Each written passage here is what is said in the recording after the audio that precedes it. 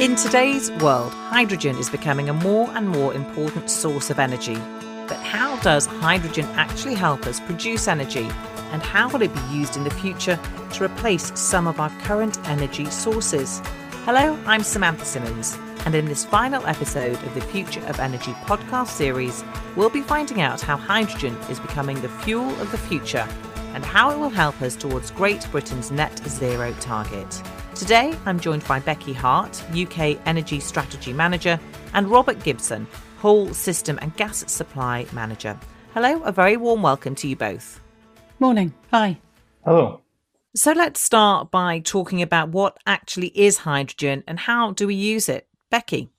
Hydrogen is essentially a chemical element and it is already really abundant in our environment. However, it's present in molecule form. So it's in water, it's the H in H2O, and it's in carbohydrates. So it's present in nearly all living things. It's also combustible. That means that we can burn it, and when it's burnt, it produces heat. However, as a gas on its own, it's very scarce. In order to produce a pure hydrogen gas, it needs to be split out from other molecules, such as water, or you can split it out from methane, which we know also is natural gas and which we use to heat our homes. Hydrogen is already commonly being used, though, worldwide for refining oil and in the production of ammonia for fertilisers in the agriculture sector. Each year, the UK uses around 27 terawatt hours of hydrogen, so a huge amount, and this is sort of equivalent to the home heating needs of almost 2 million homes. Nearly all of this hydrogen is produced from natural gas, and when it's produced, it emits carbon emissions. In future, though, hydrogen could be used as a clean alternative to natural gas for heating homes because when it burns, it only produces water vapour, so there are no carbon emissions like when we burn methane.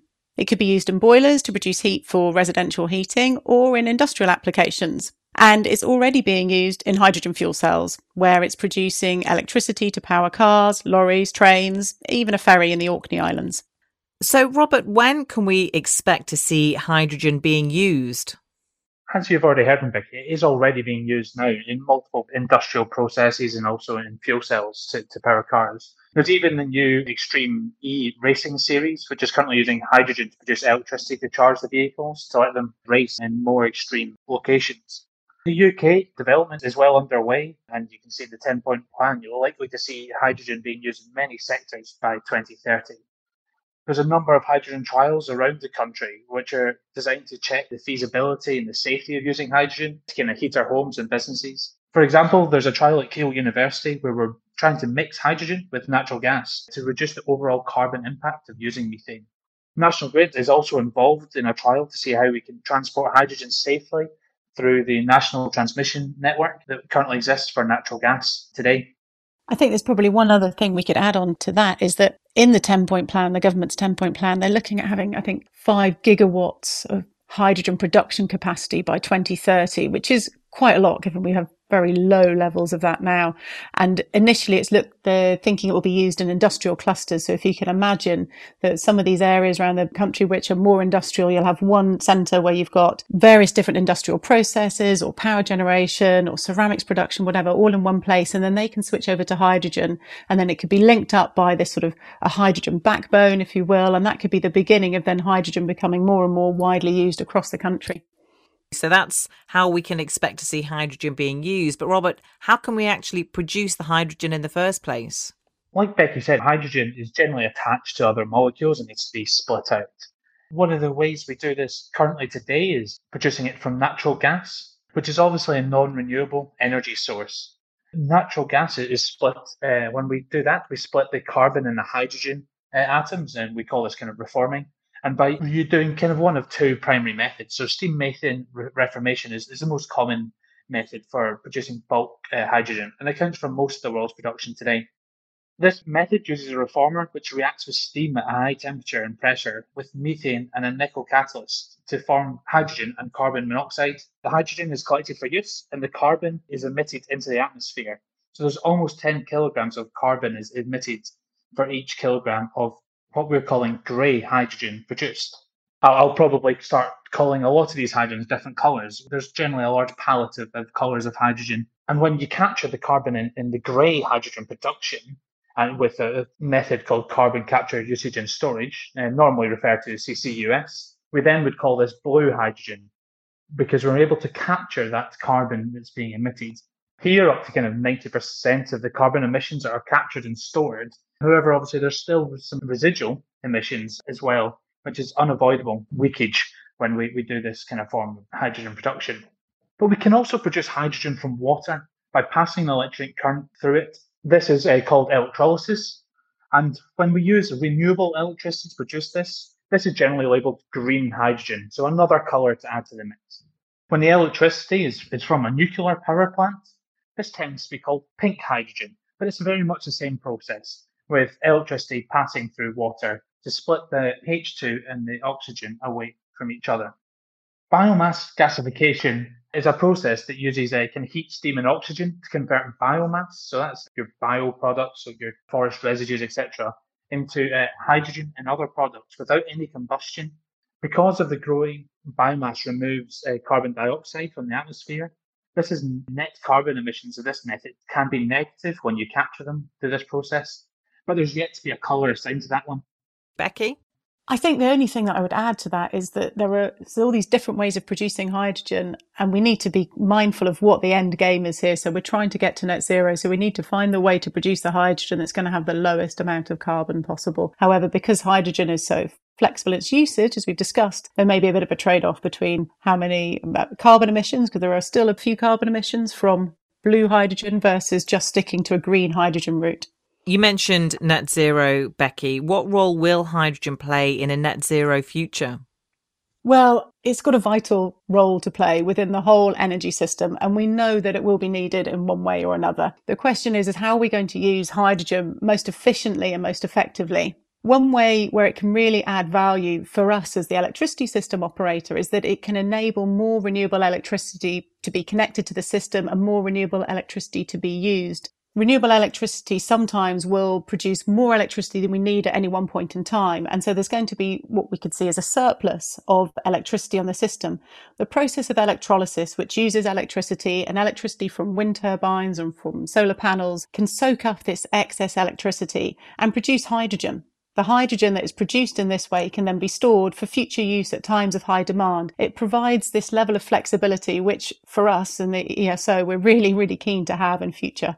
The hydrogen then, when it's been stored, it can be turned back into electricity via a power plant, or it could be used directly to decarbonise industrial processes or as a fuel for shipping. And this is basically as a minimum. If there's a decision that blue hydrogen is the way to go, so if we continue to extract natural gas in the North Sea, this is a big if because there's a big reliance on carbon capture and storage, we could produce enough hydrogen that it could be used widely for heating homes all over the country. For our end consumers, this would mean some change. Although hydrogen can be used in what we see as a bit of a traditional heating system with a boiler and with radiators, the boilers that we have at the moment aren't ready for hydrogen. They would need to be adapted. They could cope with maybe a blend of hydrogen and natural gas, but if we went for a pure hydrogen system, which is what we would need in a net zero world, we'd have to change our boilers. Also, because hydrogen has to be produced, we have to extract the natural gas, it has to go through a process of reformation, we have to then store the carbon dioxide off the back of it. It's unlikely that it's going to be as cheap for end consumers as natural gas is at the moment. So energy efficiency measures in the homes and in boilers are still going to be really important to make sure that costs are low and that we use the hydrogen that we're producing as efficiently as possible. I think, Becky, there's a real point there about the whole energy system role. Today, we tend to see people using gas or electricity. Into the future, we're going to see kind of a mix, a blend, and a very much a reliance on electricity to make hydrogen, hydrogen to make electricity. And thinking in a whole energy system way will be a real key to being able to reach net zero. What we've done today won't get us to where we are in the future. Hydrogen will be a key enabler in being able to unlock some of that new whole energy system thinking. So what do our future energy scenarios say about hydrogen, Becky? Well, hydrogen has a role in every single one of those future energy scenarios, even the one which doesn't reach net zero. So starting with that one, we assume that there will be some hydrogen that's produced, likely from excess renewable generation or from natural gas, and it's blended with the natural gas that's in our existing gas network across the country, and it's blended so that it reduces the overall carbon impact. The trials that we've seen so far show that a blend of about 20% can be accommodated without any adaptations required to pipelines or to homes. Within our net zero scenarios, there are a number of different ways that hydrogen contributes. So we've already talked about how it's complementary to renewable electricity production. We also say within our future energy scenarios that if we're going to use it in that way, that it soaks up this excess electricity, we need to make sure that we have hydrogen storage. Having hydrogen storage is just as important as having the facilities, the production facilities in place. So we can really maximise this potential for hydrogen and renewable electricity production. Hydrogen is also seen as vital for the decarbonisation of industry, as it's able to replace the need for sort of high intensity heat, which some electric solutions just can't do. And this will be seen in those industrial clusters we mentioned earlier. Within FES as well, we also assume that hydrogen in the form of ammonia is the way to decarbonise international shipping. International shipping, as we know, is quite carbon intensive. It has a big carbon footprint, and there's a huge amount that goes all around the world all the time. If we can shift that over to ammonia, which comes from hydrogen, then that's an easy way of decarbonising it. And then finally, in Leading the Way, which was our most ambitious net zero scenario, and it reaches net zero before 2050, we're using hydrogen as a fuel to provide the heat needed for direct air carbon capture. So this is another way of capturing carbon from the air already and then storing it so it can run all the time, maybe using excess renewable electricity, but is adding an extra bang for our buck in terms of capturing the carbon we need to get to net zero. I think within the FES, just to reach back into talking about the different production methods as well, it shows the diverse range and mix of hydrogen production can be, going all the way to just wind turbines purely there out in the North Sea, being able to produce hydrogen to be able to use. It's such a flexible piece of the puzzle when it comes to the whole energy system that there's a lot of different combinations that we can done going forward. The Future Energy Scenarios tries to explore each of those. What challenges, Robert, do you think we face with hydrogen? Just there, I mentioned the amount of different ways that things can piece together. And with all those different options comes uncertainty. With uncertainty becomes hesitation to be which route do we go down. That's one of the biggest challenges for hydrogen in the future. The hydrogen strategy that's been published is a good step forward, but there's still a range of outcomes that can be there for hydrogen. There's uncertainty when it comes to demand. So will it be there to heat our homes or there to decarbonise industry? What kind of mix is there? And trying to balance that demand and supply growth at the same time. The uncertainty really does kind of struggle. And what does throw a spanner in the works when it comes to trying to develop this. Again, we've said we've got these different forms. We can produce hydrogen, blue hydrogen from methane reformation or green hydrogen from electrolysis. Which option do we choose? Which one's going to be the most economical? And how much is that going to then, consumer then going to see of the cost of hydrogen? And then how will that compare to the cost of, say, natural gas that we're using today to heat our homes? There's also, once we've created the hydrogen, either methane reformation or electrolysis, we still have to get it to the demand point. So we're going to have to either build a new network or develop the one that we've currently got to be able to transport the hydrogen to where it needs to be. Again, with the uncertainty of how it's being produced or where it's going to be used, it makes it very difficult to plan how best to develop those kind of networks. But I guess hydrogen isn't the golden bullet. It needs to be part of the whole energy mix. We need to work out how we use it most efficiently. So heat pumps for homes rather than a boiler is the most efficient way currently that we see. So should we be using produced electricity to power these heat pumps rather than supplying it directly into the people's boilers? There's a real mix there of future. And trying to get real clarity on that is a real challenge that we're going to have to overcome in the next few years. And I think if you look at our future energy scenarios, we've reflected that because we have 3 that meet net zero, but we have one that is much more electrified solution and one that's a much more hydrogen solution. And the volume difference in terms of the amount of hydrogen between those two is massive.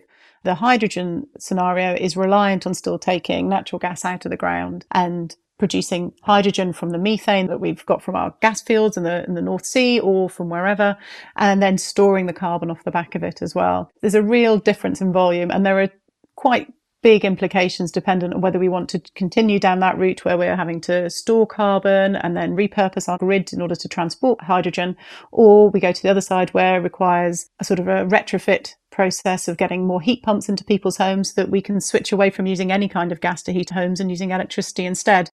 There are some really big decisions that need to be taken soon with regards to how we're going to heat our homes in future and whether we're going to need hydrogen to do so. And finally, Robert, is hydrogen actually safe? So hydrogen, much like methane, is a flammable gas.